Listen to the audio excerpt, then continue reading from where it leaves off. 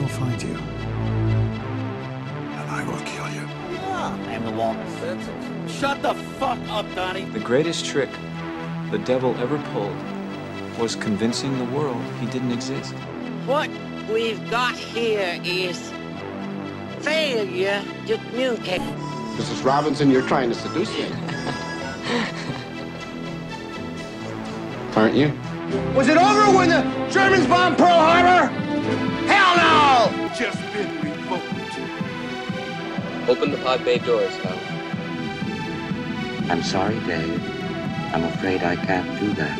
You want answers! I want the truth! You can't handle the truth! Because it is my name! I see dead. Today, Junior? You ever dance with the devil in the pale moonlight? What? You'll shoot your eye out, kid. You like scary? Uh-huh. What's your favorite scary movie? The price is wrong, bitch.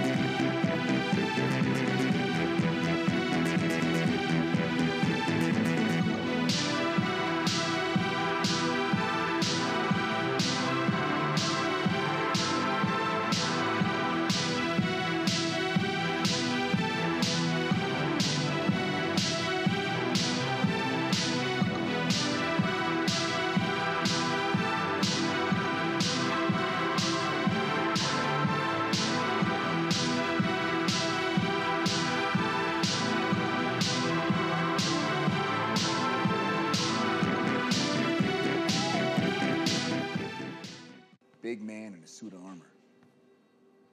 Take that off. What are you? Genius, billionaire, playboy, philanthropist. Welcome to Critics Not Cynics, the podcast that tries to prove that you can be a critic without being a cynic. And welcome back to the show, or I guess hopefully you're happy we're back.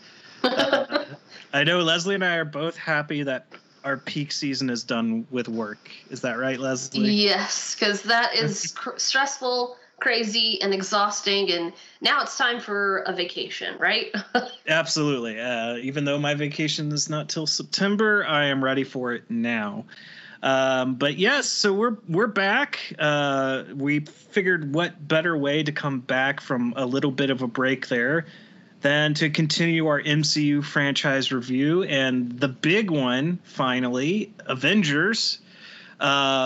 And I think some other things we have a little bit planned in the future, and Leslie and I are toying around with this idea, but we have to come up with ground rules on this one. Otherwise, I'm going to die. But we do have a plan of kind of doing a audio only right now watch along of Parks and Rec, to where I drink every time I am annoyed. Yeah. Or hate myself or hate what I'm watching on screen. So that's basically anytime Amy Poehler is on screen. No offense to Amy. I've never liked her. I've never found her super funny. She looks like a very awkward bird in her face. Like, I don't mean to be like degrading of her physical characteristics, but yeah, she's just one of the hardest things for me to get over on that show. But yes, we'll figure it'll be fun because I will be completely sloshed. But we'll have those planned well in advance. I know we still have to do our Fear Street review, and I know Pat's itching to get on that. And then obviously Suicide Squad just came out, which you're being a meanie and not watching it.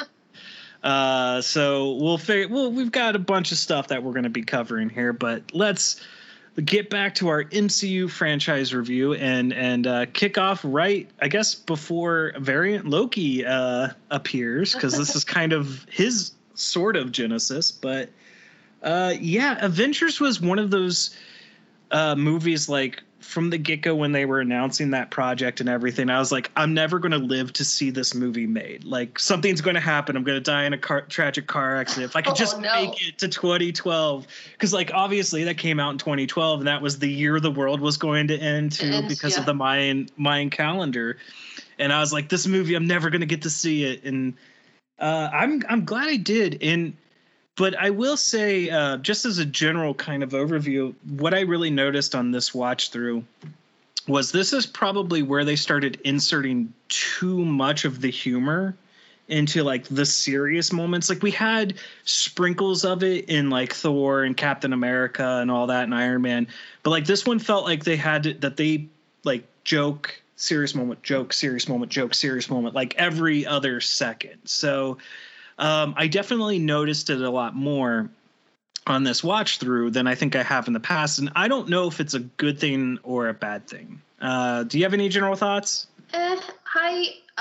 The places where the jokes felt off to me are still the same places where they felt off to me now. Like it doesn't feel that much different. There's certain ones, like the one that stands out in my mind, because like we said, we're just kind of going to go all over the place with this one, is when Thor is saying like, you know, be careful how you speak about Loki. He's my brother, blah, blah, blah. When Nat says he murdered 80 people or whatever, and then he goes, well, he's adopted. Like that is a joke that felt off to me in 2012, and it still feels off and not quite like with the flow of what they're doing right there in the moment, you know, now. So the same places where it kind of felt like to me then are the same places now. But like before we go too scatterbrained, I just wanted to say, you know, talk a little bit about the experience of getting this movie.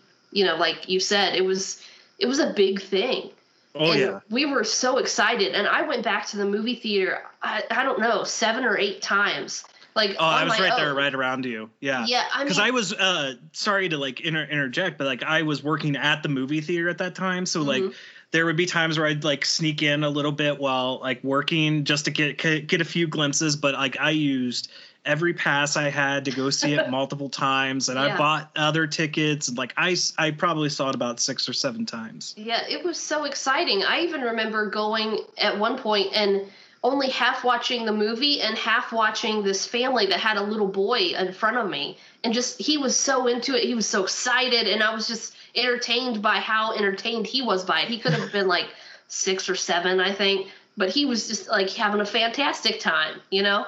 And it was like you said, because we're talking about like the start of this, like it's probably like, they get it now, you know, anybody, the teenagers or young people, you know, I feel old saying young people, but it's like, because that's something that's always been, you know, the MCU, but this is like where it started, you know, and well, you know, really think about you're part of that experience. There are some kids who have been born where the MCU has just been there. You know, you think about it, it's been 10, 12 years. And that's, you know, anyone that was always there. Yeah, it's always been there for them. They had no idea what it was like to really only have like Batman 89 and Superman or other 74 and, you know, superhero movies or weird shows, and people not really giving them any kind of respect, or you're still the weird nerd in the corner. Funny enough, to kind of go down a little bit of a rabbit hole,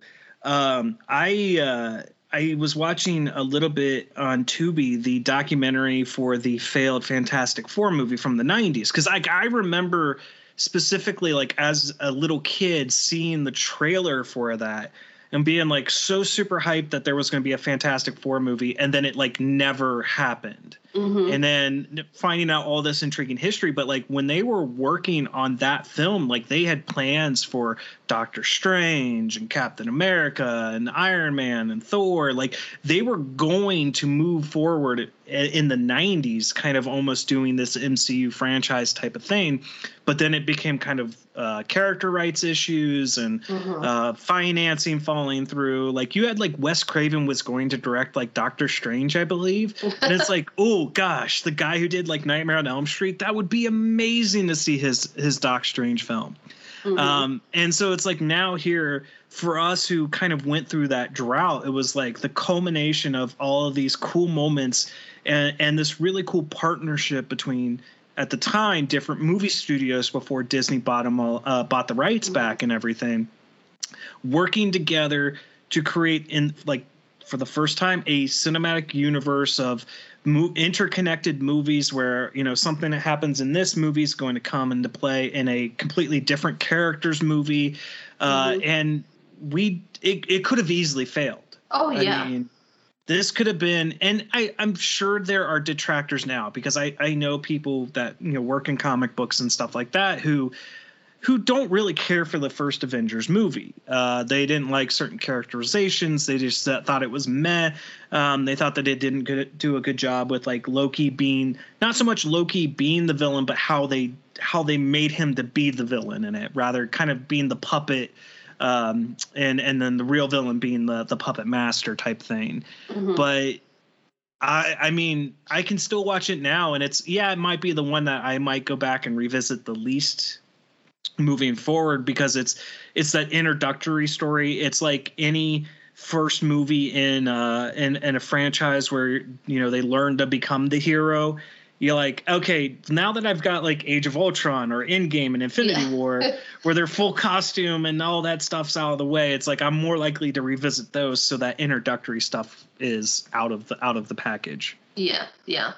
Well, one of the other things that this movie did, at least for me, I don't know, maybe anybody else, but that it re-inspired your interest in things like these. And this is what re-inspired me joining that RPG group for a little while before it all kind of fell apart. But like there wasn't anything like this, you know, beforehand. So to see it succeed was just really, really cool. Yes. And I mean, and people have heard me kind of disparage Joss Whedon a little bit. But that's, you know, that was this, when seeing this, so before the time, like none of that stuff was out. None of that stuff was really known. And I mean, I still am to this day, huge fan of the Buffy and Angel TV shows, Firefly. Like, I like Joss Whedon projects, and I think Joss Whedon probably for this style of comic book movie and cinematic universe was the right person to get for this movie.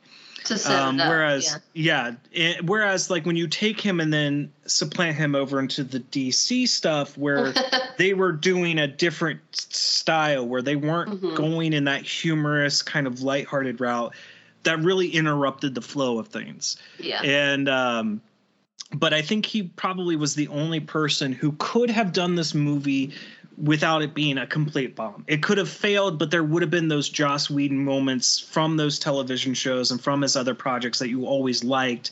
You would see them kind of shine through in on this one. But there are some things that when rewatching this and having, I know you haven't seen it yet, but having seen Black Widow, that there is actually references here in Avengers that actually ties directly into Black Widow. Is that her movie? Yes. And saying what it is isn't really kind of a spoiler to Black Widow, but like Dreykov's daughter. That's, you know, when Loki's kind of giving her the little speech and she's playing him like a fiddle, but Dreykov's daughter is mentioned in that, and that does have a connection within the Black Widow movie. And that was really cool, even though I might be a little bit mellow on Black Widow's solo film. I just thought it was okay.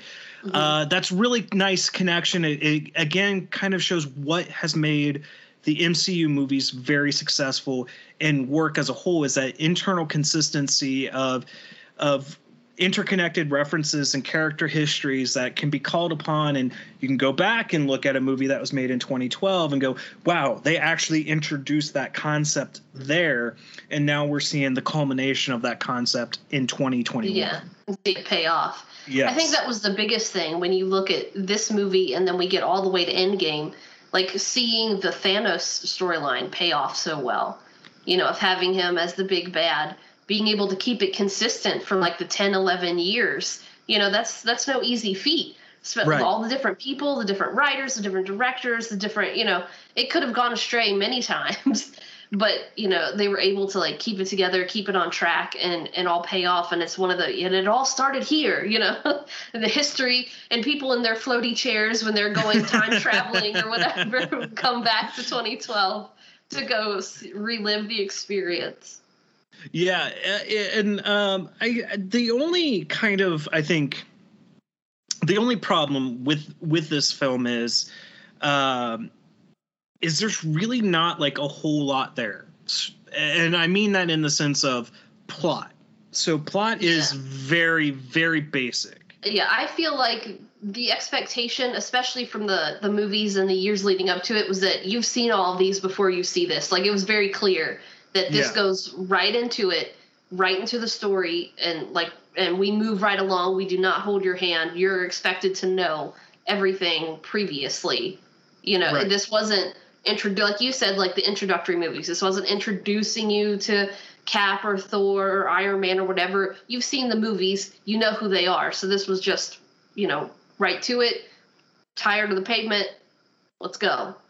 Well, and I also mean it in the sense of like, it's just, you know, Loki shows up, everyone's got to converge, everyone fights, and then everyone fights Loki. So like, there's really no, there's no character growth really. And that's, although that's a complaint I have, it's a very minor complaint because this is, again, the first time you're handling 6-7 big main group of characters. Mm-hmm. You're kind of doing a reboot, for a little bit of a soft reboot for Hulk. So, you know, you've got a lot of different things that you are trying to juggle. So although it's a complaint, it's very minor because I understand that they couldn't have gone in this with going, oh, yes, we're going to be super plot heavy, exposition, setting up Infinity War and Endgame. They basically just go, yes, Thanos is going to be our puppet master. We're only showing his face briefly, and then we're leaving that for future stuff. Yeah, I don't think this movie would have been successful if it was plot heavy. Right. They're just going, you know, Loki's a bad guy. Loki's got his intentions. Just focus on that. And so, like, it's more of knowing what comes after, where I sit back there and watch it retroactively going, I wish you could have done some more story-heavy moments in this. But I can understand else at the same time, because this is really where Clint gets his first, like, actual foray. And even here, he's still sidelined most of the film. Mm-hmm.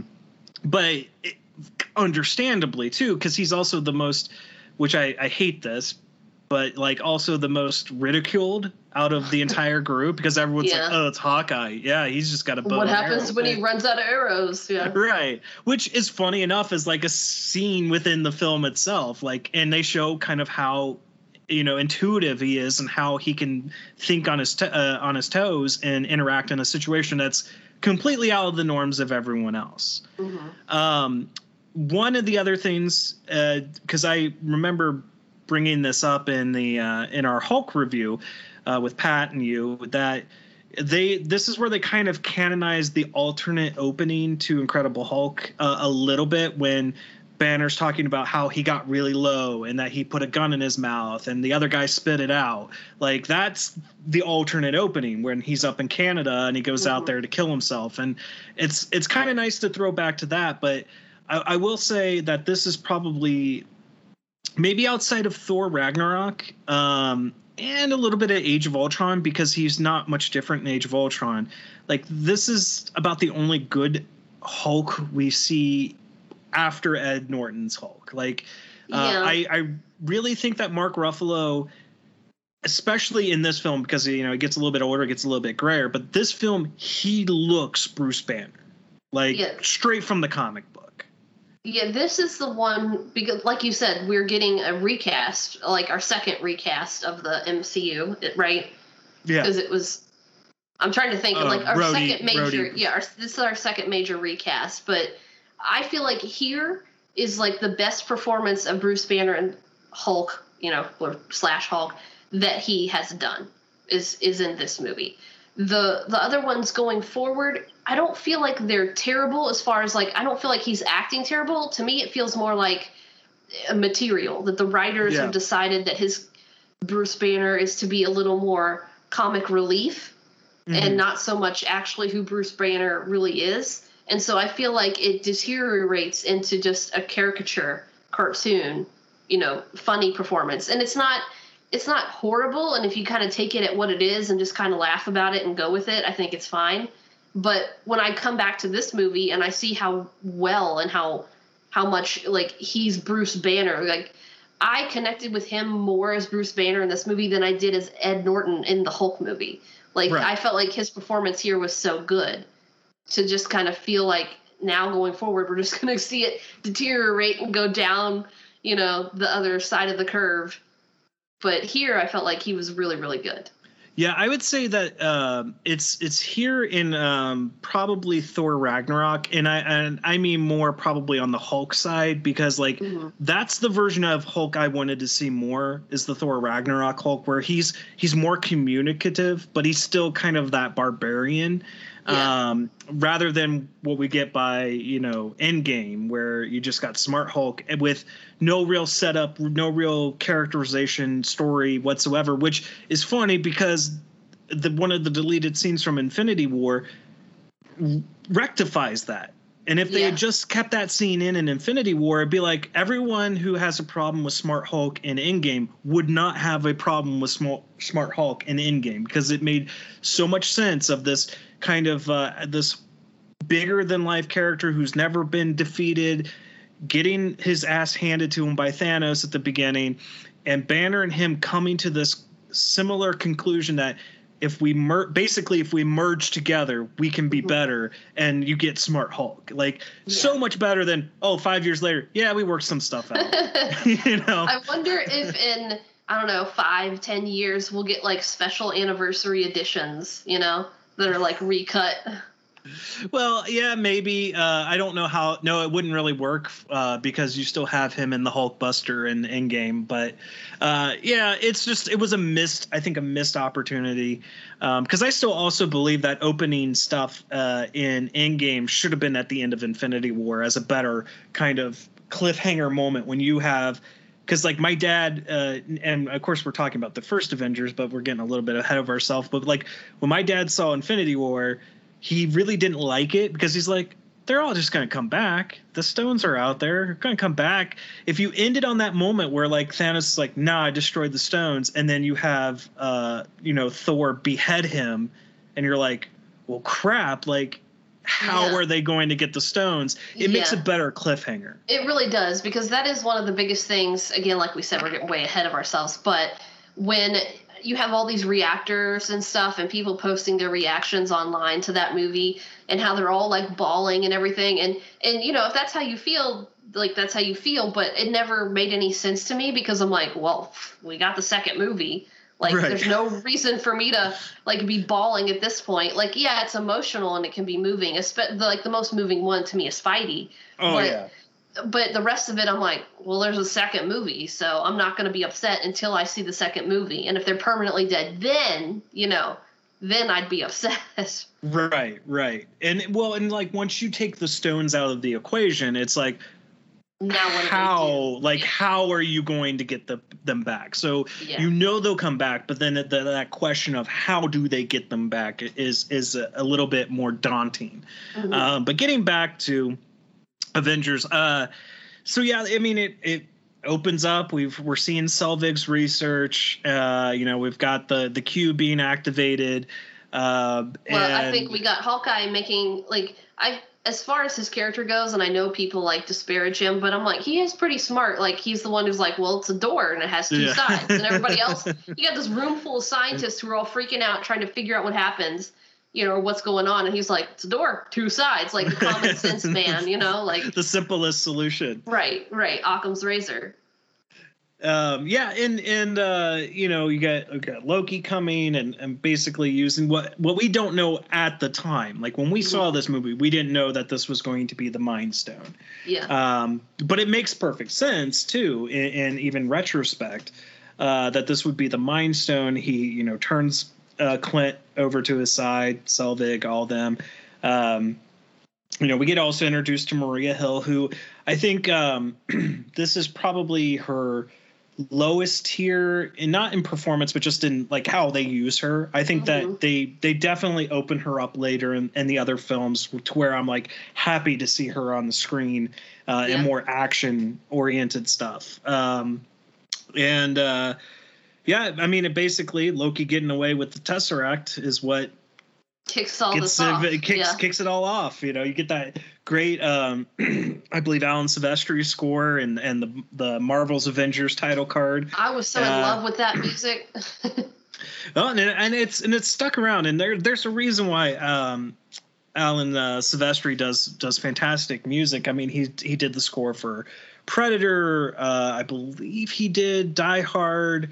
I mean, you've heard his music, you just may not know his name, but it's a very iconic piece of music for their theme. And we just kind of everybody gets their kind of introductory scene. Cap, Tony, Thor. I like how they did the transitions. Yes. In this, they did them very well, very clever, very good transitions. Well, it's each one builds kind of off of the other. Yeah. Yeah. You have like Tony doing his consulting thing, and then it goes into basically like Cap, and then we got Banner. We got Natalie Banner before. and then Banner. Yeah. It's Nat first, because then Coulson's like, you get the big guy, I've got Stark. So then we get Banner. Then I think we get is it Fury talking with the people? He's like, he's talking with the Security Council. He's talking to them because then it's Cap, and then it's Iron Man, because he said you should have left it in the ocean, and then it's Iron Man in the water. Right. And then we get like Phil coming in. Yeah. Why is because Phil? His first name is Agent.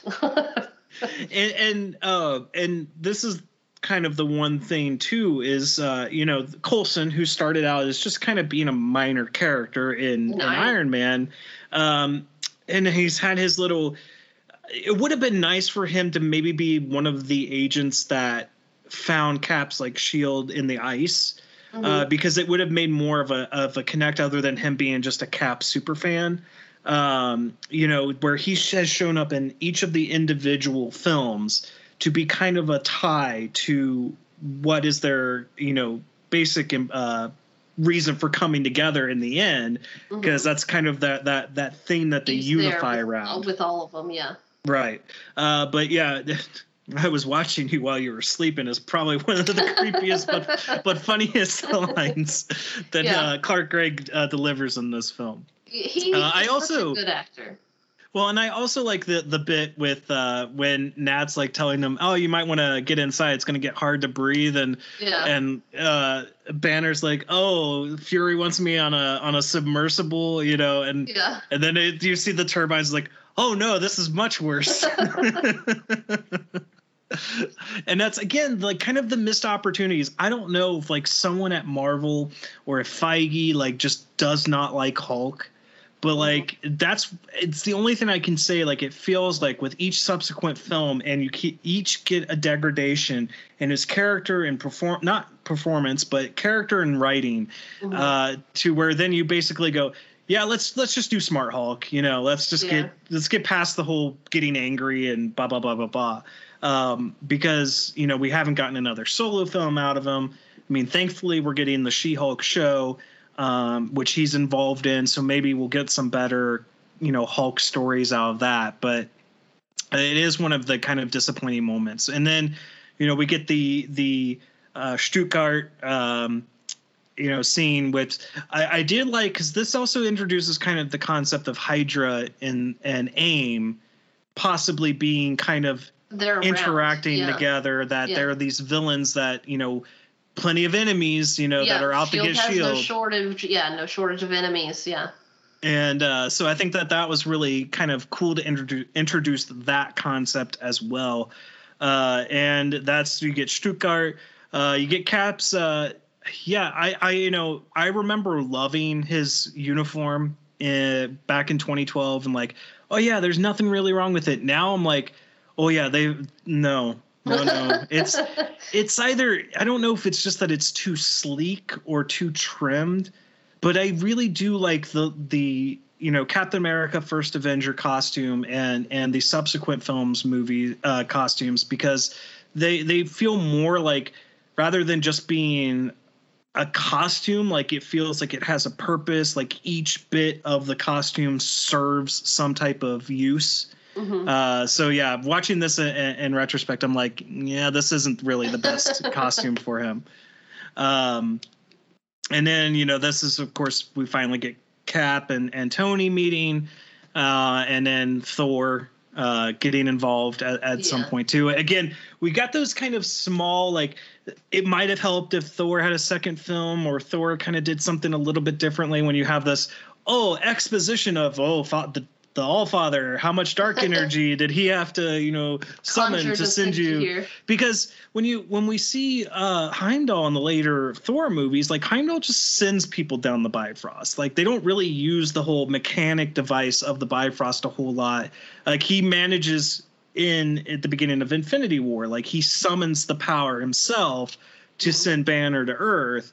And it's like, well, okay, if he's kind of got that power, like that might have been the better way to do it, where you say like, oh, Heimdall was able to conjure up some spell to send you to Earth. But it kind of is like, all right, yes, this is a quick plot point. Yeah, we destroyed the Bifrost. Here's a quick Deus Ex Machina to get Thor to Earth. Right. Well, they needed one, because otherwise, everybody's, how did he get here? Blah, blah, blah. And people would be freaking out. So, Right. The little fight scene, though, that we get there has one of my favorite funny moments. This is the one that played really well, was the "Doth Mother know who weareth her drapes?" It is fantastic. And I also Shakespeare in the Park. One of my favorite bits out of that too is, Thor getting the lightning and electrocuting the suit, and then like Jarvis is like, power at 400%. He's like, oh, okay. Yeah. Because it's like, oh, that fight doesn't quite go the way. And I also like when Cap's like, all right, you're gonna put the hammer down, and like Tony's like, no, he likes his hammer, bam, and then you get that whole kind of hammer shield thing, and that was just it's a great scene, because that's the kind of the moment where like, all right, we need to calm down, regroup. But also one of the very, very clever things of this, and this is what kind of should have been throwing up red flags for the characters, but couldn't understand why not, is like, why didn't Loki run away? Right, exactly. Right? It's like, oh, Loki's still there, because you would any reasonable person who knows that this is a villain is like, oh, he's gone, and then you got him there he is gone instantly, humorously sitting there and watching them fight, and it's that kind of clever thing of that, Loki's trying to think 2 steps ahead, or as who says it, Banner, that says like he's a sack full of cats. Yeah. So and then we get to kind of everyone's finally together, and we got mistrust, people not getting along, references not being understood outside of flying monkeys, we get. It's inevitable, but this is kind of where we have to now have the heroes fight each other again, type of thing, and part of that being influenced a little bit by the Mind Stone. But you got Hulk and Thor fight, which I think actually now looking in retrospect is like even better, considering their relationship moving on into Thor Ragnarok. Yeah. Like it's very reflective. But I just remember that being one of the coolest fights, especially when you got Thor there, got his arm outstretched, you hear the hammer coming, and bam, right at that moment, takes that hammer and gets Hulk right across the face. His jaw, yeah. Yeah, it is amazing. We're just kind of burning right on through it. Yeah, but it moves at a clip. Yeah, well, and it's like I said, it's not very plot heavy. It's just, hey, here's the problem. Get the characters together, solve the problem. And, we have the unfortunateness and I guess now solidified death of Coulson. Because Feige does not like Jeff Loeb and is like decanonizing any of the TV shows, I think, including the Netflix ones, which were the kind of the ones where he was more like, okay, you can connect them. And now he's kind of like, no, you can't. Yeah. And, we saw in Loki, like just basically the death of Coulson, and that's just about it. So bye-bye, Agents of S.H.I.E.L.D. You got pruned. But I still think that was a very clever thing, because you have to use that as the primary motivator for them to think together as a team and figure out how to solve the problem. Yeah. And then you get the Battle of New York. Not much else to say. Really together. You get that very iconic panning shot of, each hero in their glory, getting that moment on the camera and doing that 360 view is still one of the best moments of cinema, in my opinion. Yeah, that was awesome. again, I just kind of, you think back to like when it was 2012, this was freaking fantastic. Oh, It was so amazing. It was exciting. And that's like why people, you know, like you and me, we went back to the theater like multiple times to go watch it because this was so freaking cool. Yeah, that moment was just like, you've never seen it before. You know, you never saw Batman and Superman on screen together at the same time. You never got to see all of these heroes interacting together. And, you know, it's just amazing. Amazing to finally see that up there on the big screen. You got Cap, Thor, Black Widow, Hawkeye, Hulk, you know, Iron Man, and clinch up Legolas, you know, and it's just one of those moments where you just never thought you would see that moment up on a big screen. Yeah, it was just always going to be in a comic book spread, you know, like the big picture. So I guess this is where because I have some criticism of Feige and his kind of approach to the Marvel movies now, because like I knowing the impact of that scene and having seen it in the theaters, like I can understand why you would want to really only exclusively release these movies for the cinema. But we're living in a different age than 2012, and I'm not even talking about COVID. Like, I mean, I look at my TV, I look at my sound system, and like I basically have a home theater. Like I don't have as big of a screen. Yeah. I mean, I could if I wanted to spend thousands and thousands of dollars. Get a projector and but I think that's something he might need to revisit. And I'm fine. Like I really like this kind of idea of day and date release where it's available on the parent company, the parent studio that's putting the film out, their streaming service if they have one. So like Disney Plus, Warner Brothers is HBO Max. And I'm more a fan of the HBO Max format where if you're a subscriber, it's available to you at no additional fee. But I also and it's only on there for like a week, right? It's on there for a month. So basically about the run of just about the run of a theater run, you know. Okay. But then even if it's in theaters a little bit longer, like you don't have access to it after those 30 days. So it's like, hey, you're going to watch it or you're not going to watch it. And you're going to have to either go catch it in theaters if you really wanted to see it or wait till we eventually re-release it on our streaming service and on home video. And now understanding kind of from my brother, because he's done the Disney Plus Premier access, I can't complain with Disney's format on that, where you pay that $30 and you have continuous access to it. But something about that is lost when it hits that month that they decide to actually have it on their platform, because it would be like one thing where you're on Vudu and you pay $20 to buy the movie, you then own that movie and you have access to it all the time. And then other people are going to have to end up paying for it if they want to watch it. And so Disney Plus, like you paid that $30. Yeah, you may get to watch it 20 million times before it's available in October. But once it's available in October, it's available to everyone. So there's, that there's something about that where like if you waited till October, you'd get to watch it on your own.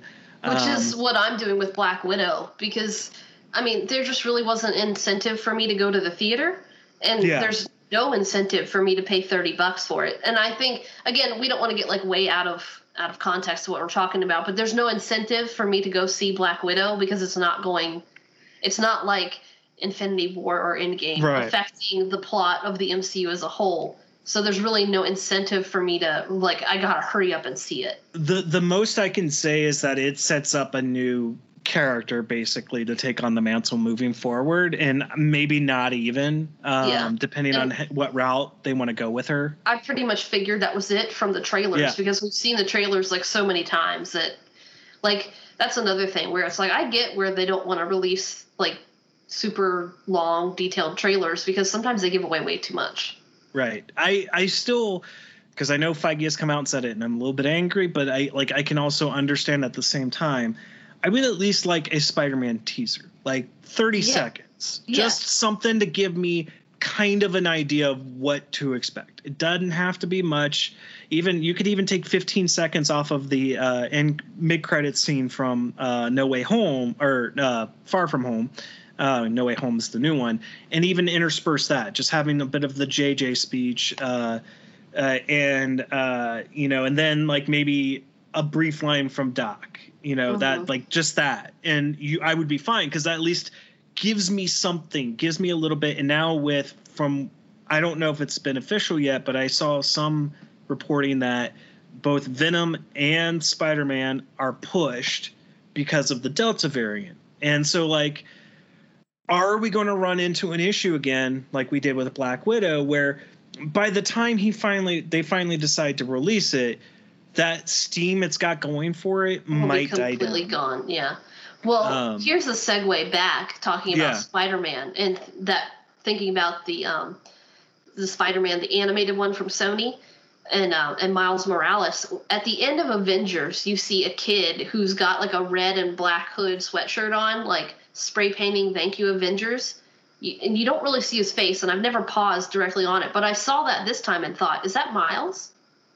That would be kind of cool, but I see because we're going to start getting to a point where timeline gets a little wonky. I know, and I didn't know. I'm like, how old is he supposed to be? And I was trying to figure it out. So like I said, Miles is going to be more of a teenager when Peter's an adult. So he probably isn't born yet at this point. Yeah, that, or if he is, he's only he's way too little. 5 or 6. Maybe it's his uncle. Well, no, his uncle would probably be older. But like I said, again, you never see the face. You just see the back. Well, and we do know that they have retcon stuff like Peter is the kid in Iron Man 2. Yeah. So we could see something like that happening. But I know Miles should here at some point, I think, get a live screen debut. Yeah. Because I just – how do you not? I mean, with Into the Spider-Verse and even the Miles Morales Spider-Man video game are insanely popular, very well done. And what's funny is my nephew, who is a huge Spider-Man fan, granted he's only 6, but my nephew, that's his hero, which was probably when I was his age, was Spider-Man was my hero too. Mm-hmm. But it's not Peter Parker. It's Miles Morales. Like Miles Morales is Spider-Man to him. Mm-hmm. And it's one of those things because one of the big controversies in the comics is changing races and stuff of like mainline heroes. Like everyone wants to see Black Superman, but they don't want to go through, I think, the right process like Miles went through. First starting out in a multiverse and then, actually taking on the mantle after that universe's Peter Parker dies, mm-hmm. and then becoming so popular amongst the crew that when they decided to kind of converge their multiverses together, they made sure he survived, and now they've worked it into mainline continuity. And I would say, like, if you want a Black Superman, you've got one. It's Val Zod. So just don't tell me you want to see a Black Kal-El, which is also a multiversal Superman. But, like, I'd rather see – and that's what the Michael B. Jordan Superman movie is going to be, and I'm excited for that. When they were first just going to say, no, it's just Black Superman, it's like, well, wait a minute. Like, you're losing a little bit of credibility for me because you're just doing that to pander to a group.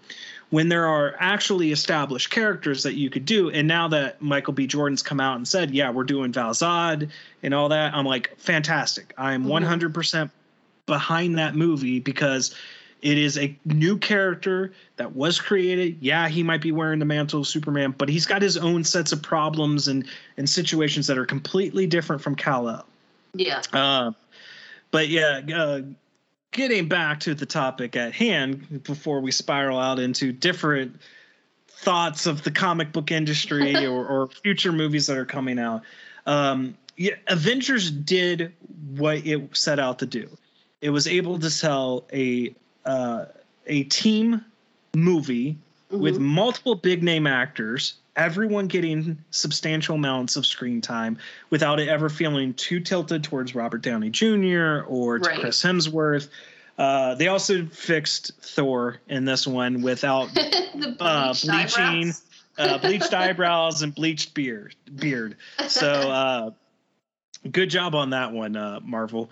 It sets up the big bad, and honestly is how they're approaching each kind of big bad moving forward, I think, because like obviously with Loki, we've got our kind of setup for Kang, and Kang is like probably going to be Avengers 6 or 7 or whatever it ends up being down the road as the big guy that they finally fight.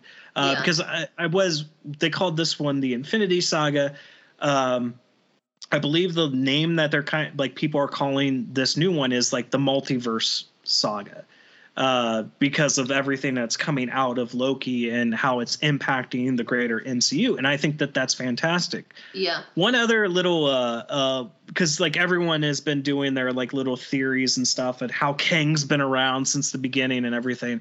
They've even like gone so far to say like the recasts were actually Kang's reworking of the timeline. Well, that's fun. Yeah, it is kind of like when you think about it, it's like, oh, okay, so like this variant of Banner was the variant we needed to get to Endgame type of thing. That's an interesting way to like canonize it and you know, it's like canonizing Kang being there the whole time and also the recasts. Like That's like a lighthearted, fun way. I like it. You work it within the confines of your universe and you're using the rules and everything, and it's like, oh, that's really interesting. It's like I never quite thought of it in that way before, and because nobody thinks any different when Tony sees Rhodey. Yeah, that's Rhodey, because like once they reset that little bit of the timeline, there you go. So it is really interesting now with Loki having been out, like everyone's kind of speculation videos and a video like that in particular. And I also love, because we obviously will be covering it for the podcast, depending on how long the episodes are, we might do 2 at a time. We might do 1 at a time, but like they are even considering what if MCU canon. So that leaves so much potential for maybe we could see like cause I know, Captain Carter is like going to be one of their main big characters that's going to be in season 1 and season 2 and serving some type of big role like that. We might maybe see a Captain Carter movie down the road at some point or something like that. Or say we get to the big final showdown with Kang, you see Haley Atwood out there with the Captain Carter shield and the big final fight. Like that would be super cool. That would be amazing. And this is one of those where I want to say, use her now while you have her, and don't wait so long like Star Wars until your actors are aged out so far and then they start dying. Right. It's one of those things where it's like whatever potentials that they set up in What If is potentially something that they can use for future movie or show material down the road, depending on how popular the concept or the idea is. I saw, and I don't know how it is because obviously we haven't seen it yet, but like there have been some mixed, I guess, critical receptions to What If. And I think that's either going to be purely dependent on the fact that certain characters are not voiced by their actors, which is neither here nor there for me, outside of unless like they just like flat out said no and they were just like, nah, I'm just going to be a complete jerk. But schedules could have been a factor in that. Animation style, because the animation hasn't completely sold me yet. Yeah. But if you're looking at it at the stories that they're introducing, I think people have to understand that not all of them are going to be hits and not all of them are going to be misses. So what the whole great concept of What If was to just put these heroes in different situations and change like seeing T'Challa as Star-Lord. Like that's the biggest one that I've seen people like on threads or whatever comments on Facebook and stuff, and people are like, how did that even happen? Blah blah blah blah blah blah blah. And I'm like, the show hasn't even freaking came out yet. Calm yourself down. Maybe wait till it comes out and see it. That's where I feel like, again, like we've talked about before, like this space of like reviewers of podcasts and YouTubers and stuff gets filled up with so much people just wanting to spout, you know, whatever comes into their head, and it just fills up with so much negativity and tension and rah, rah, rah, and you've got to listen to me. And it's like, the show hasn't even come out yet, and there's already people who were angry about it. Like, geez.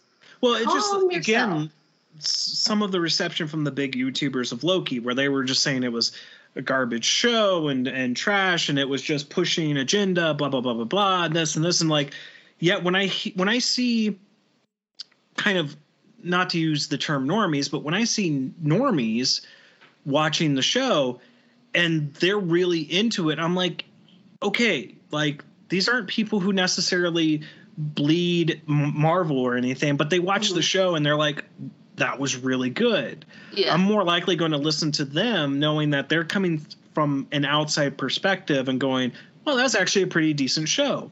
Mm-hmm. And going, wow, that was really cool. It was mind blowing. Like, oh, I didn't think about that.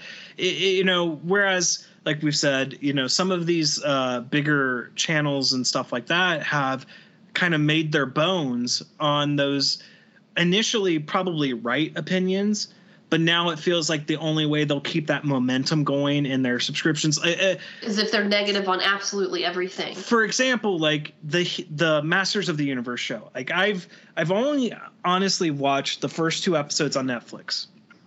And I was already hearing the backlash, everyone complaining about Kevin Smith, and Kevin Smith kind of, I think, probably inappropriately trying to defend what he did with the show. But I think people are also approaching it from the wrong perspective, because it's called Masters of the Universe. And I know that we might get flooded for it's called Masters of the Universe. The original show was He-Man and the Masters of the Universe. And so I don't mind that they're kind of taking this detour of, let's not always focus on He-Man. Let's look at some of these other characters. And I've actually, because the reason I haven't progressed further through it is because I never watched at least all of them. I know I watched a few of them. I'm actually watching the old He-Man show. And there are plenty of moments that feel kind of reminiscent of what they're doing in Masters of the Universe. But I also think, because there's only an initial batch of 5 episodes for the first part, that people are negatively reacting to what's in those first 5 episodes, not knowing what the back half of that is. I think it's probably wrong that they broke it up when it's 5 episodes for an animated show like that. It feels a little bit weird, but wait until that other 5 come out. Then if you get to the end of that and it's complete garbage to you, I will find more validation in your opinion on that. But as far as we know, we're only at the halfway part of that story. When we get to the end of episode 5, you don't know what's coming until that second half comes.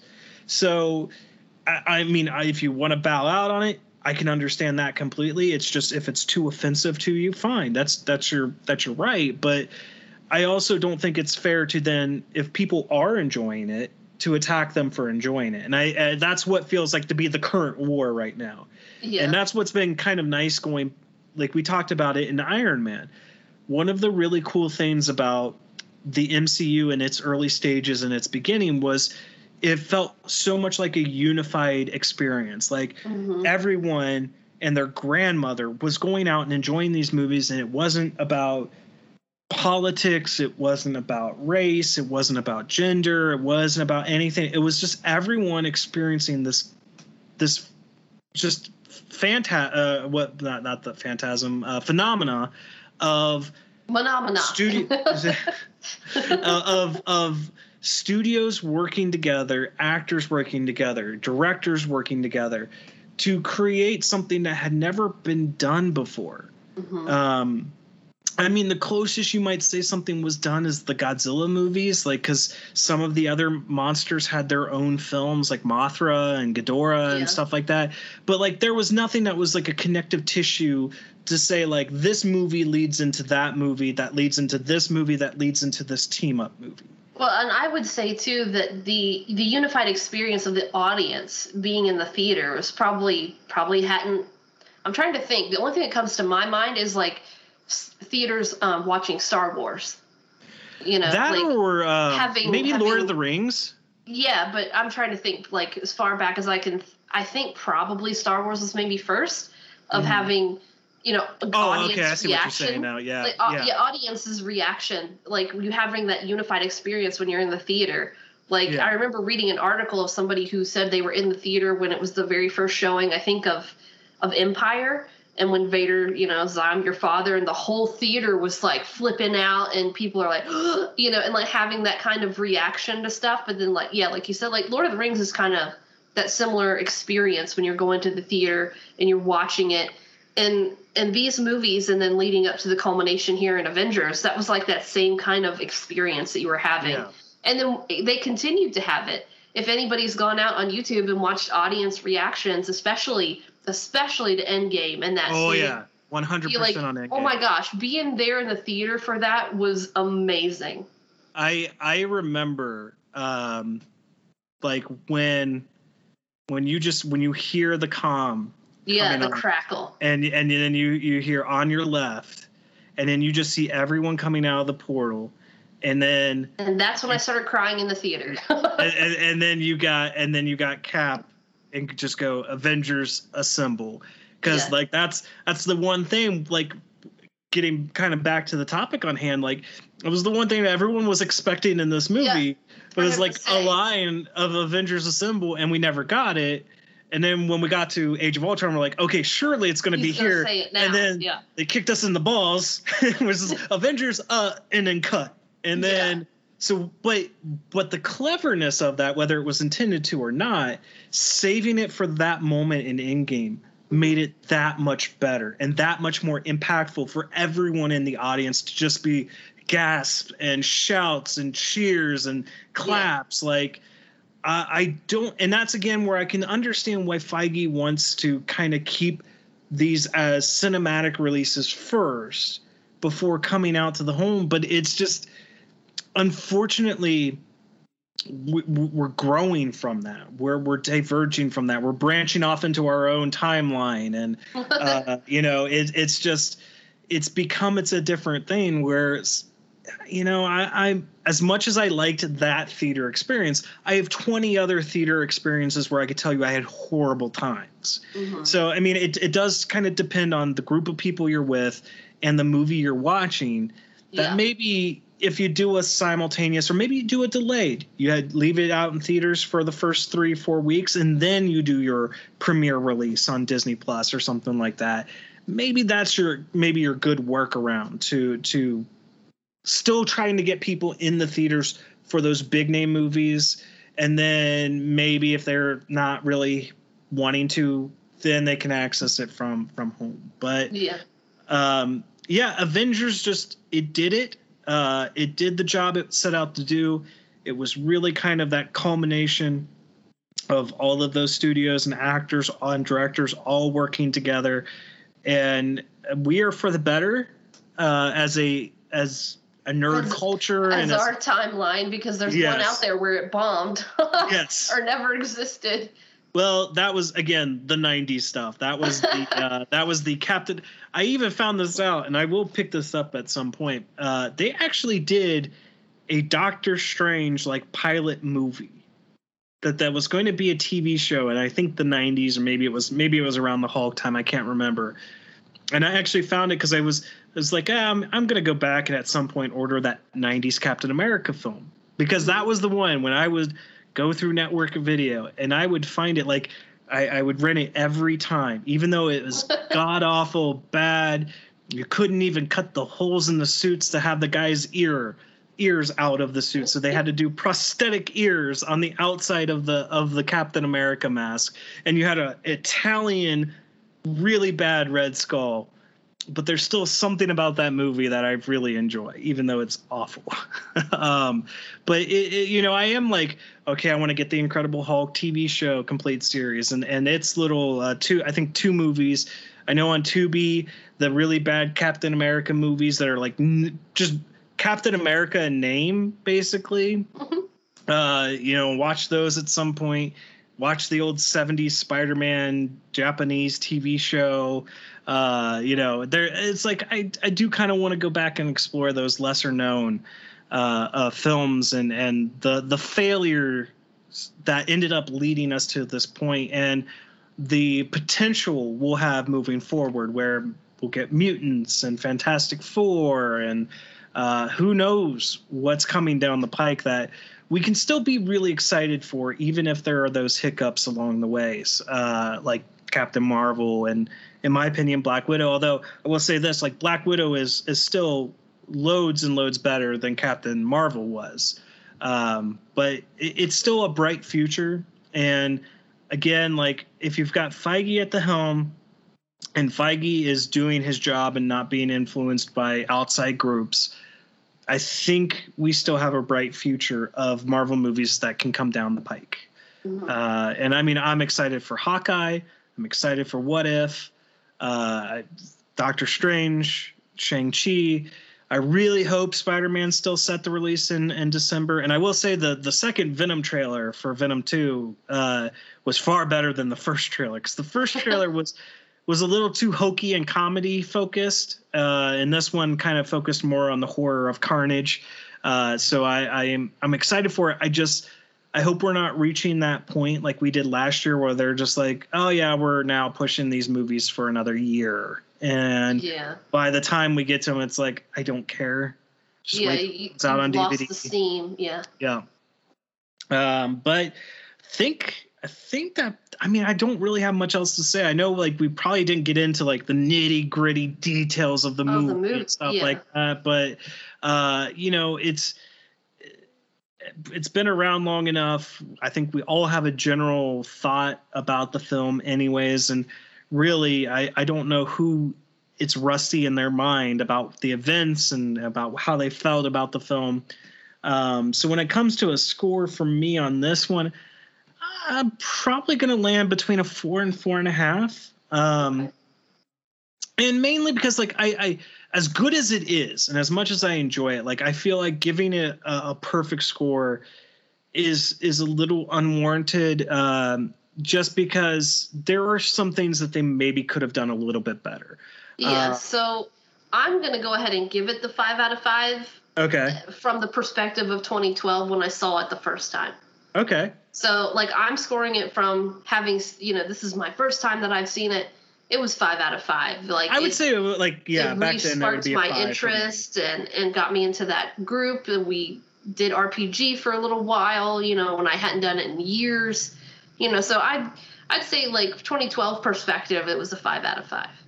And I would agree with that too. I know when I came out of the theater, I had zero complaints about the film. But watching it later with, I'd say, like, over the years, because I used to pretty much just enjoy every movie I watched, and I really didn't kind of develop a critical nature to film and viewing film and finding things. And I say, to an extent, like, even today, I kind of can separate the two, where I can still enjoy a garbage film like that Captain America 90s film, but still now point out the flaws. And I do think, like, they could have maybe worked the story a little bit better.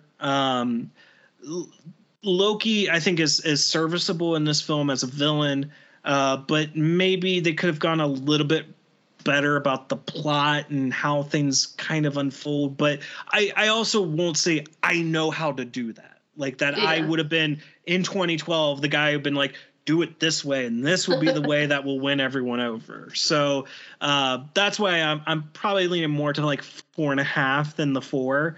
But I kind of want to leave that leeway in there a little bit, because there just are some things. But overall, it will always be a movie I will definitely watch. And, you know, if I have kids in the future, it's going to be a movie I'm going to show them. It sets up a lot of great character moments. It actually plants the seeds for Civil War because of the warring nature between Cap and Tony. You also have kind of the planting of the seeds on why they take the opposite views of what you would think they would take in when it comes to the Sokovia Accords, because Cap is the I follow the order straight to the letter type of guy, and Tony's the I'm going to do whatever the hell I want. But through the events of stuff that unfolds in this film, you've got Cap starting to question things and know that not everyone has the good intent that he just assumes. And then you've got Tony understanding the importance of order and protection. So it's really kind of cool to see that those are where the seeds are initially planted, and seeing how they culminate to these later films, and why there is that kind of, as much as I do think that they consider themselves friends, why they're always kind of butting heads and being combative towards each other. Yeah. And then making kind of that, the betrayal of Cap knowing what happened to Stark's parents and with Winter Soldier, that much more of a pain to Tony. So, all right. Well, I don't know. You have any other final thoughts? Shawarma after? Shawarma. Which is funny because, I look at it every time I watch it. And, yeah, the shawarma place is right there when he's getting his ass handed to him by the Chitauri. And it's like, oh, well, that's where he gets the idea of the shawarma. So, well, I've heard that it's good from the people who've gone to Marvel campus, to the Avengers campus, that the shawarma cart's there. I can't say I would be one to try shawarma, but I'm a very picky eater, and as our other co-host Pat knows, I have basically the palate of a 12-year-old. So if it's basically not a hamburger or pizza, I'm pretty much out. Well, then I guess Peter's got you covered. Lucky Dog Pizza. All right, guys. I think that's going to do it for this week. We enjoyed covering this one. Obviously, we will be continuing on with the MCU franchise review. I believe Iron Man 3 is the next one. I think so. But that may not be our next episode of the podcast. We're probably going to get back to about once a month on the MCU franchise reviews, whereas then the other weeks are filled in with other TV shows and other movies. I know the goal is for us to start getting back to some screeners, because I know our email is flooded with screener requests and I just never respond. But it's more of like finding the time and finding the right one. And it's not like we're getting screeners to Star Wars, right? Right. We're getting screeners to some more independently released films, which I am always grateful for. So it's not a knock to those sending them to me, but yeah, it's just one of those things. But we will keep you updated. And as always, if you're not following the podcast, you can follow us on social media, on Twitter at CriticsNTCynics. Follow us on Facebook at Critics Not Cynics Podcast. You can write into the podcast. Let us know what your experiences were about watching Avengers for the first time. You can do that by writing in at criticsnotcynics@gmail.com. And you can subscribe to the podcast on iTunes, Spotify, Google Play, Audible, Amazon Music, just about anywhere you can get your podcasts. And as always, if you leave us a rate and review, let us know what you think. Do you like our thoughts? Do you hate our thoughts? Are we always just the contrarians? We like everything too much? We'll listen to that criticism. So, all right, guys, we will talk to you next time.